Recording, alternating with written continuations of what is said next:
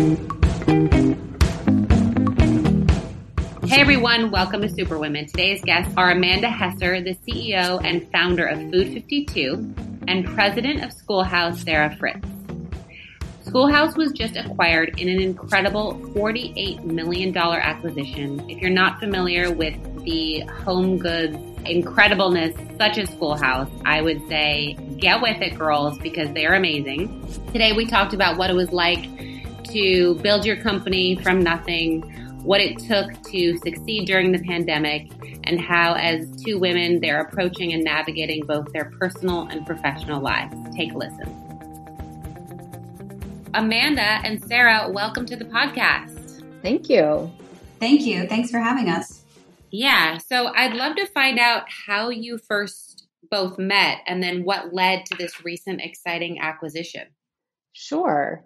So this is Amanda talking, and I first met Sarah at Schoolhouse, at the Schoolhouse factory, and that was because we had been looking at home companies for potential acquisitions, and for when we our investor, our majority investor, the Turning Group, when they invested in our company in 2019, they said, it'd be great if you could make a list of companies that you love and that you would be interested in acquiring someday. That might, in case we are able to make acquisitions part of our strategy, because it seems like it might make sense down the road. And so at the very top of our list was Schoolhouse. It was just a brand that my co-founder Meryl and I both have loved for years. We've been customers and just admirers of the discipline of the brand, the purity, the real soulfulness of it. And we've been to their store in Portland at the headquarters, and just been followed the brand as just fans and admirers. And so when we got to the stage where we were really starting to think seriously about home companies, we reached out to Schoolhouse, and very luckily they were at a point in their trajectory where they were considering acquisitions. And so we flew out to Portland, and we met Sarah right on location and got a tour of the factory. And I just felt like the moment I met her, I felt like, oh, this is somebody who not only do I want to work with, I also want to hang out with. I love that. Yeah, so similar story from a different angle. Yeah, the first time we met was when Amanda flew out, and just having her fly out, and she came with a couple other folks. It was really meaningful to us that I think that showed she was serious about this and understood that Schoolhouse is the type of brand, and we are the type of people, and I am the type of person where despite a pandemic, despite a million reasons why traveling is complicated, for a deal that was this important and an opportunity this big for all parties, she knew that coming all the way to Portland was going to be the most efficient way to understand, what the opportunity looked like. And we appreciated that so much. And similarly, I think, this opportunity was serendipitous and strategic all at once. We were ready to sell the company, but we had been open to that for a long time, and we were really patiently waiting for the right opportunity. And in parallel with, we weren't just waiting. In parallel with that time, we were actively just making ourselves the best version of Schoolhouse that we could be. And the timing just really came together nicely that at the point when Food 52 reached out, I do feel like Schoolhouse was in an excellent position to say yes. And I felt really similar to how Amanda described our first meeting. I felt like, and I still feel like, gosh, I kind of just want to be friends with this person, and yet we have so much work to do. So our relationship is very much focused on all of the big opportunities that surround us. But at the core of it, I think we have a lot of mutual respect and admiration. And isn't that what you want from somebody you get to spend your days with? Oh my God, completely. What's amazing and probably very rare is, from what I read about both of you, a lot of your early growth was bootstrapped. You did not join the VC game until way, later. In your case, Amanda, later in your trajectory. So talk me through, and each of you can share your own stories, or maybe, you have some now together, what that felt like, because I grew my business with very little funding, and people think there's a fantasy to just raising money, which has its own challenges, but then there's, what happens when you don't raise money and how that can be great, but also very painful. For Schoolhouse, we never had any investment all the way along. So 18 years. I was not the founder. I came on about 6.5 years ago. But through that entire journey, it was entirely bootstrapped. And for many, many years, that made a lot of sense. It gave us a lot of autonomy over who we were and where we wanted to take the brand. And even when I first started, it continued to make sense. But I would say over the last several years, it was becoming very evident that we were outgrowing that model. And yet, as I indicated, we were eager to be patient and wait for the right opportunity. So there were plenty of chances to get or take investors on board, but we were hesitant to do that until we found the right partner. And there are pain points associated with making a decision like that, a decision not to take money even when you could, and to waiting patiently to find the right partner. But there's also benefits, and the benefits are when it's right, it just really feels really good. And so we have no regrets over having waited so long, but it's a long time to wait, especially in a world of, a lot of unicorns surrounding us. We always say we're kind of a workhorse in a world of unicorns. And now it does feel like a brand new day. It's super exciting. We feel more supported than ever. We feel like finally we're well positioned to chase our potential. And yet all of the things that we did along the way when we were bootstrapping continue to serve us well. I think we're very disciplined and deliberate about how we spend money, how we make money, how we make decisions. And we're excited to continue that discipline that we've worked very hard to hone, but bring it into a new world where we have all of this support. That's awesome. And what about you, Amanda? What was it like to grow Food 52, and what made you then change to take on the investment later in the game? Well, we always knew it was a company that would need investment at some point. The reason we didn't in the beginning was actually influenced by an experience I had that predated Food 52. I had left I worked at the New York Times for many years, and then I left in 2006 to pursue a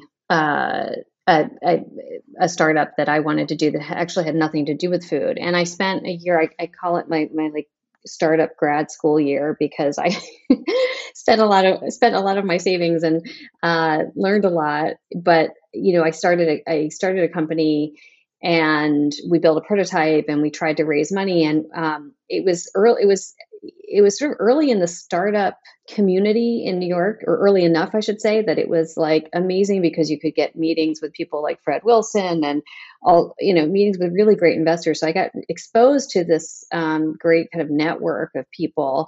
But I also learned quickly that through that experience that, there are two different kinds of founders. There's founders who are really good at, just selling an idea and not necessarily knowing what they're going to do or how they're going to get there, but they're really good at like captivating people, getting them excited, seeing the future, and raising money. And then there's the other kind of startup founder who tends to like to prove out things before they feel that they are confident enough to sell them.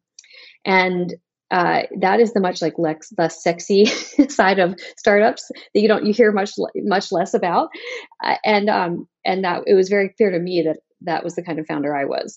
I was not going to just sell an idea. I needed to sell something that I felt like I had really a lot of confidence in and understood how I was going to get there.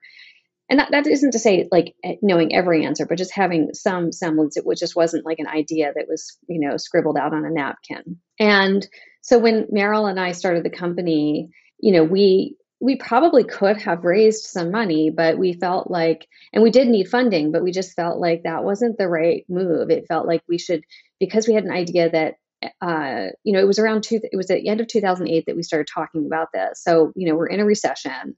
No one's interested in media companies. And on the surface, our company looks like it's going to be a media company because we're starting with content, and certainly because my co-founder and I had, deep backgrounds in content and media. So we just felt like, sure, we could try to raise money, but it's probably going to be an uphill battle. And what we did know was that we knew how to sell or I should say, I knew how to sell a book contract because I had written a couple books at that point, and I knew that if you write, with a book contract, you get an advance, which is essentially funding to write your book before the book comes out.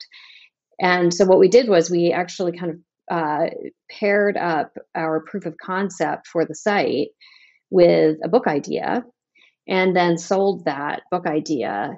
And we actually were able to get a 2-book deal and get the advance for both books up front, which gave us $100,000 to work with. And we used that to bootstrap the company. And what was really great about that is that it was money that was, it was, we did have deliverables. We had to, produce 2 books, which we did. We're not worried so much about having to do that, but it meant like we weren't giving away equity or ownership of the company before we really had a handle on what we were building and had that really sort of strong storyline that we could go out and sell. So it wasn't that long after that we launched that we did start raising money, but we started with a seed round that we raised in 2010. And it was, even then it was really, we had a proof of concept, we had traction, we had domain expertise. But it was tough. And, it took us I would say 6 to 8 months to raise a $750,000 seed round, which of course is pretty much pocket change these days. I mean, it's incredible that you had that foresight because again, I think my listeners probably are tired of me saying how I want people to go through what you go through, what I went through, and not just think that you need to raise. And in a time when, you shared you were media, most people think, oh, Food 52, media, but obviously you have all these other categories and all these other pillars to your company. So how did you convince people when you did go to raise, no, I'm not just another media company, because we've seen the death of so many media companies, including ones, recently as InStyle, where you're like, they're never going to dry. It's InStyle, right? So I'm just curious how you approached that inflection point. Well, I think it was a combination of things. One, I think that sometimes, especially in the early days, you just have to get that one investor who's going to say yes, because there is a herd mentality, and it's an understandable one especially among seed investors, where they're going as much on their kind of trust of their colleagues, other fellow angel investors, as they are on what you're selling them. Right. So they're looking for signals too. In fact, there was our primary investor in our first seed round, who was a big media person, Kenny Lehrer. And he said he was in from the beginning, but he wasn't writing a check. And I realize now that actually what his form of vetting was to introduce us to a bunch of different other investors and see if we could convince them. And if we could get them on board, then he would be in, because we would have essentially, that would have proven to him that, we managed to persuade other people with our ideas. Even I think he had the conviction that we were going to, that we were worth investing in, but he wanted to know. And so he was kind of using, his friends and professional colleagues to kind of help figure out whether or not it was it was worthy, and also I think to test and see if we had the grit, right? Because that's so much I think of what it takes to build a company isn't the idea. It's actually, I don't know if you know Andy Dunn. He's the founder of Bonobos, and he said something in an interview once that founders don't fail, they give up. And I do think after 12 years of doing this, I think that is so true. I mean, it really speaks to me now, because I see that you just go through so much, even if you have lots of funding, right? And it's really hard to build companies, and especially if you're trying to do something that's different and that people don't necessarily catch on to or understand right away. And it's you can understand how people after a while sometimes might just be like, you know what, I'm done. Oh, yes. I think more people need to talk about that. It could be founder therapy. Yeah. And so I think that, kind of wisely, this Kenny, was essentially kind of testing our initial grit, right? To see if we would push through and be able to convince others, because that's right. So much of what you're doing is, it's not just about raising money. You're selling your concept to your customers, to, to the team you hire, to, you're constantly really persuading people to get on board and try and like take a risk with you. And so I think, for any investor who's kind of making sure that you've got that determination it's smart.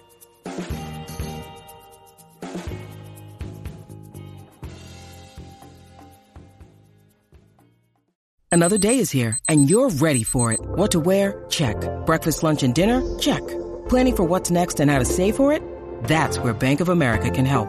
For your financial to-dos, Bank of America has experts ready to help get you closer to your goals.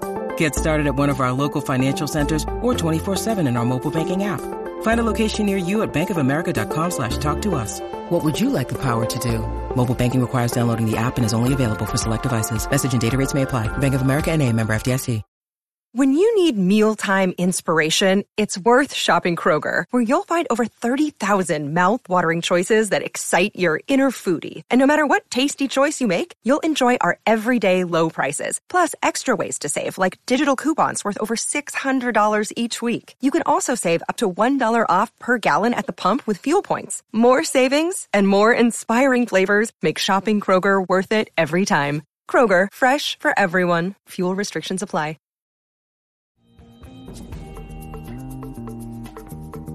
Sarah, for you guys, you had mentioned that, you're not the unicorn, you're the workhorse. How did you establish such rigorous discipline? Because again, I think that when you're starting out, at least for me, everything was a shiny object. And even though those were lots of opportunities, doesn't mean you should take them all.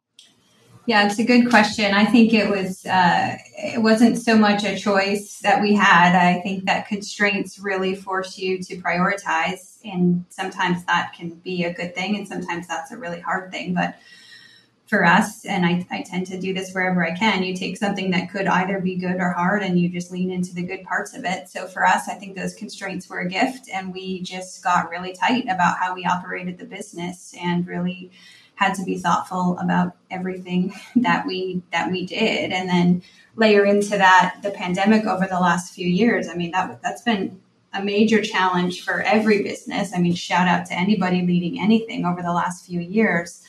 But for me, in the position that I was in at that time, I really felt like, and I'm talking, 2 years ago when COVID was really coming on strong, and here I am running several retail stores and a factory. And I really felt like everything was on the line. And my mentality was, I'd rather do too much too soon than too little too late, because I just felt, I felt like I would never regret taking an unprecedented global pandemic too seriously.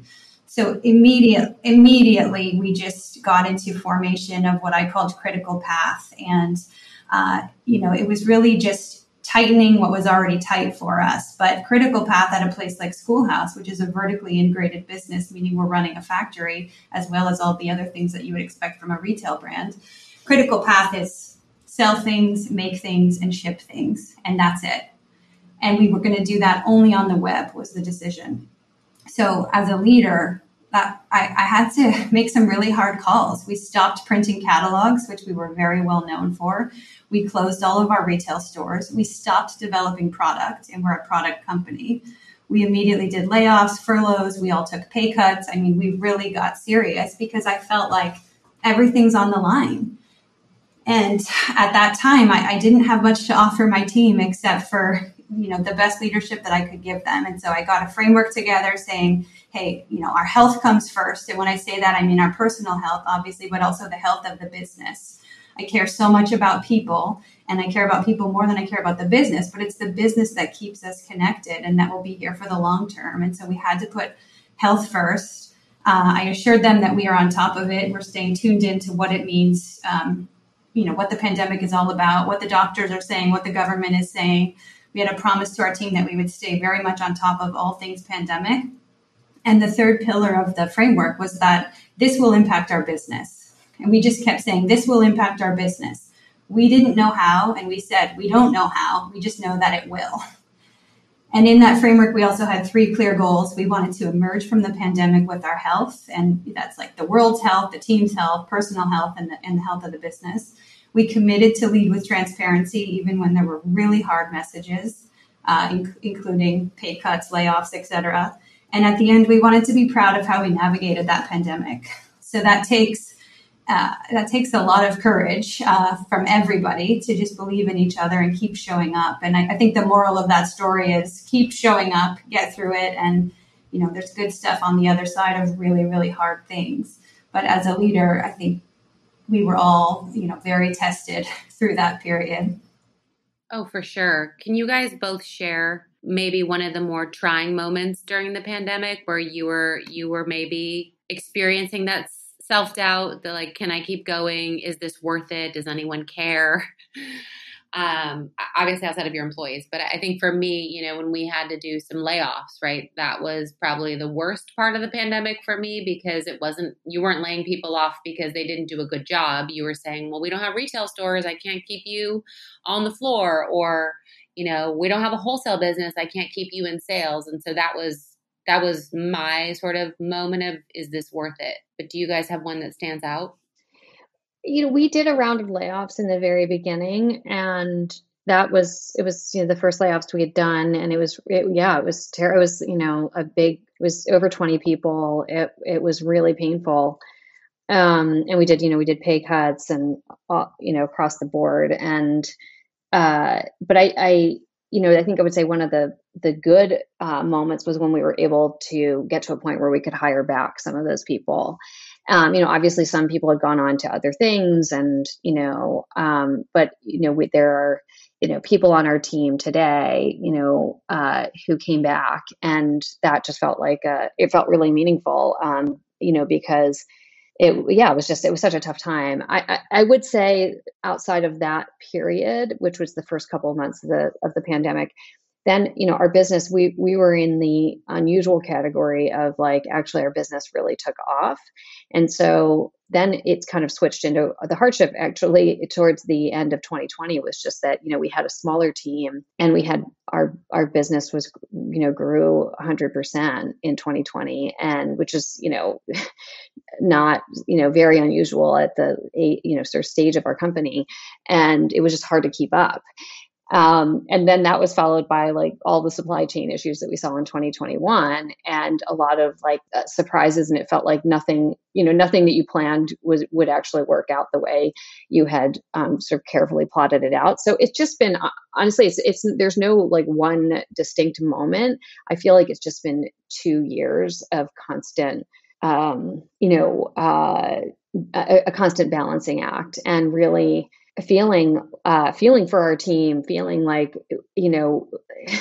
we need to, wanting to find ways to support them. And yet at every turn kind of feeling like there are new challenges, there's new problems in the world, there's, new COVID policies. It's just, I think we're facing, as a team, I think our team is really just tired, and we're a business that has done okay. I feel like this 2 years for the workforce has been probably the most challenging.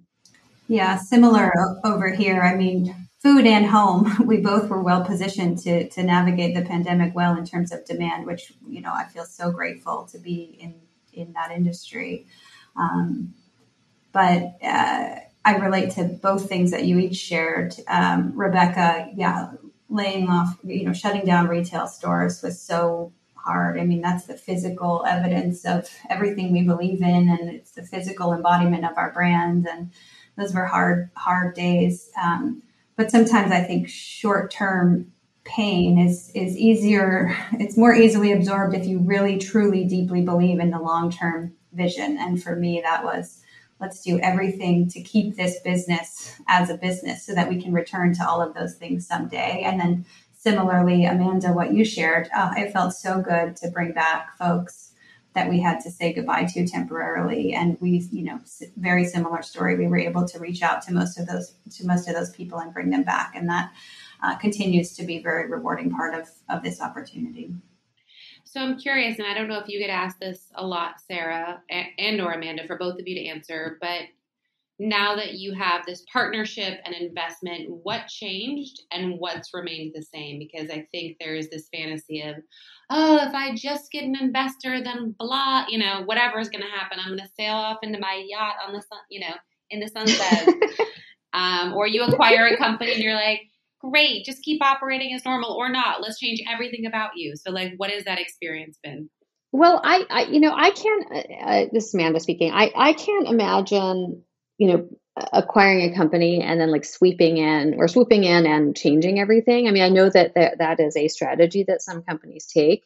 That's certainly not in line with kind of like how we think about acquisitions, or even how we think about company building. If we've only made 2 acquisitions at this point, and it's Schoolhouse and Dansk. Dansk is a home goods elevator. It's great, and it's been it's been my around. Mother is a huge collector, and God forbid I break one of her Dansk plates, I'm in deep shit. So I know Dansk well. Well, these, I mean, that's like, these are the kinds of brands that we love, right? These are like, they take years and decades to build, and they have soul, and they have meaning in people's lives, and their products get handed down over generations. And, Schoolhouse's, mission is to create modern heirlooms. And that to us, like, just really speaks to us. And so we're never going to buy a company that like we're going to want to change a lot, because why acquire it? Like we feel like there are like great brands are few and far between. And if we're going to be acquiring any companies, we want to be, kind of snapping up the ones that already have this great brand DNA, which we know is so hard to build, and you really can't manufacture. And so, yeah, with Schoolhouse, it's like, it's the first time we've acquired a company that had a team, and Schoolhouse's team is almost as big as ours. We're about 170 people, and you guys are, I think, 145 now, right, Sarah? Correct. Yeah. Yeah. And we're on opposite coasts, which I actually think is probably a great thing, because I think there's less temptation, right, for there to be too much overlap. And, we are like joining our teams at the hip in certain areas of the company, but not in the areas that are really like affecting, ideally the brand and the creative teams, and ideally also the parts. We want to preserve each's culture. We do have quite different work cultures. And I think that as keeping that as sort of separate and celebrating that is important. Yeah. I mean, I can add to that from my perspective a little bit. I think that, as I indicated, we were being patient and waiting for the right investor to come along. And so hearing Amanda describe the vision of how she thought they could take on Schoolhouse, and that part of her vision would be to help support us to be the best version of ourselves and protect our autonomy and keep us in Portland. And, all of the ways that she described our integration were music to our ears. It's exactly what we were looking and hoping for in somebody that acquired us, somebody who could see what we had to offer and wanted to only, support that and make it more successful. Was really critical to how we wanted to move the brand forward. And so that's been wonderful. I'll also say that being 3 hours behind is kind of tricky. I wake up and I'm already 3 hours behind every single day. No matter what time I wake up, I'm 3 hours behind. But I think there's a lot of positives to it as well. And we're also just so early on the journey. I mean, this deal just closed in mid-December. And so it's all still brand new, and we're figuring it out every day and taking our teams on that ride with us. Helping to find ways that we can all define what integration looks like and what synergies work and which ones don't. And there's a commitment from both sides to discover that. And if we need to fail fast, let's do it and learn from it and move on. And I think that we're finding great ways to work together to figure all of that out. And so what would you each give to another woman in each, you're both in very different parts of the transaction, and also, while you're in spaces that overlap, different elements to it. What would each one of you love to say as a piece of advice to another woman hearing this? The audience is primarily women, and you starting out their companies or having the hopes and dreams to start a company one day. Well, so I'm going to throw something out there, Sarah, and I think you might totally disagree, because I actually think one of the things that I like super admire about Sarah is like, she's really like clear and concise. And I think that has been a really guiding force for her company. But I would say the thing that I really just this is like probably just general career advice, is like, get comfortable with ambiguity, and don't think that ambiguity is always bad. Because I think I find that there's a lot of pressure in the business world that it's like clarity, clarity, clarity. And I think there's a moment for clarity, but I feel like if you can't be comfortable with ambiguity, you're not going to do anything interesting. I love that. I want to be more ambiguous. I love it too. Yeah, I love it too. And I think that Amanda and I are good compliments to one another in that way. So if that was feedback for me, Amanda, I'm hearing it. Thank you. It really wasn't. I was like, I'm just going to throw this out there and see how it lands. I love it. I think my advice would be, and again, as you pointed out, Rebecca, we're on different sides of this particular deal, right? My company got acquired, and my advice to anybody in that position would be a few things. I think keep showing up. That's my advice to everybody in every scenario, professionally and personally. Just keep showing up. At Schoolhouse, we talk a lot about if you can influence it, then you're accountable. And so to me, that means like speak up, communicate what you're thinking and feeling and what you know, even if you're not being asked. I think it's important to at least try to influence things. And certainly if you don't do that, then you can't later claim to be upset about it or disappointed in it. And so I'm always encouraging my team, if you can influence it, I do think that you're accountable for it. And the final thing I would say is, I think it's really easy to think, oh, that's not possible, or that's going to be really hard, or that, especially when being challenged to think bigger than you've ever had to think before. And I like to flip that on its head and ask people, what would it take? Instead of asking, hey, is it possible to do X, Y, and Z? I say, what would it take to do X, Y, and Z? And it's important for me to do that to myself too. When somebody comes to me with a big idea, instead of thinking about why that's so hard, think, what would it take to pull that off, and communicate in that way. I love that. I love both of those. Those are great. I think nice perspectives. And I would also say it's really rare to have two women spearheading the companies and the acquisition. So it's refreshing, to say the least, to hear both of your views on it. Would love to just dive into, how through building these incredible, to me, I'm on both of your sites and have bought products from both of you, how you've navigated building something incredible and having a personal life or not, or how you've sort of made sure to keep time for yourselves or family if you have, and how that's looked for you, good or bad. Well, so there was Nora Ephron once said that yes, women can, women can have it all. They just have to choose which things they want. Something to that effect. And I always liked that because it felt like freeing, kind of like it's not like there are limitations. It's just like you're choosing what you want to, you choose what you want to do with your time, and how you want to spend it, and who, what you want to focus on, who you want to focus on. And so I think that kind of makes starting a company and having family and having friends and, doing, other activities, kind of easier, right? And less pressured, because you're just choosing, which of those things you want to do.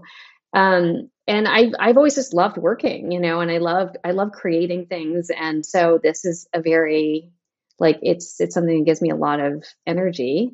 And, I think in many ways I'm lucky because the topic area of food and home also makes it very easy to kind of have that work with my home life and my family life, because they're all tied together. Of course, it means they're all tied together also. And, I told this story before, but, when my kids I have twins who are 15, it's a boy and girl. And when they were toddlers and they were playing with Legos, the first thing my daughter made with Legos was a laptop so that she could be like mommy. And I sure that could have been piercing to my heart, but I also kind of felt no, well, that is true. I work, that's she sees me working a lot, and that's what I do. And hopefully I'm doing something, she sees that I'm really engaged and interested in what I'm doing. And I hope that she'll find things that she feels really passionate about too. Yeah, I love that too. I think my answer is very similar. I mean, I love the Annie Dillard quote about how we spend our days is, of course, how we spend our lives. And I'm very mindful of that. And I love that and feel fortunate that Schoolhouse is the type of brand with values that align exactly to mine. And I think that's the key to anyone's success is to, have alignment there. If you're going to spend your time doing the work, make sure it's work that you believe in. And I love spending my days with the Schoolhouse team. I love the team with all my heart, probably more than a person should. And we have a great time and we face some challenges together and we enjoy that. And I think beyond work, I feel like I owe it to the team and to the brand to live those brand values. And for us, that means having a life outside of work. And I absolutely do that. I'm a mom, I'm a friend, I'm a runner, I'm a lot of other things. In fact, I don't even know that work defines me. I think it's not how I would define myself at all. It just happens to fit perfectly into the things that I believe in and care about. So I've often said this is the job I would have if I didn't need to have a job because I just love doing it. It doesn't feel like work. Yeah, I love that. You are both so refreshing, so inspiring.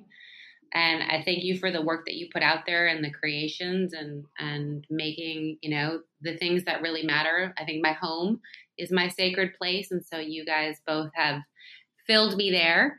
And thank you for showing also other women that you can love what you do, have success, and also not have it be the only thing that matters to you. So thank you. Thank you. Thanks for having us. Yeah, thanks for having us. Yeah, of course. So just tell everyone quickly where they can find you, buy you, support you, follow you. Sure thing. Well, food52.com, and we've got a bunch of Instagram handles, but the main one is at food52. We're schoolhouse.com, and our Instagram handle is @schoolhouse. Awesome. I just wanted to thank you guys for listening to today's episode. I also want to ask you to rate and review the show wherever you listen to podcasts. I know it's a pain in the butt, but it actually helps with search and algorithms. So if you love this podcast, it is an easy way to get it more visible and out there. I also want you to follow me on Instagram at Rebecca Minkoff, at RM Superwomen, and be sure to check out my book, Fearless, The New Rules for Unlocking Creativity, Courage, and Success. Thank you again, and you will hear from me next week.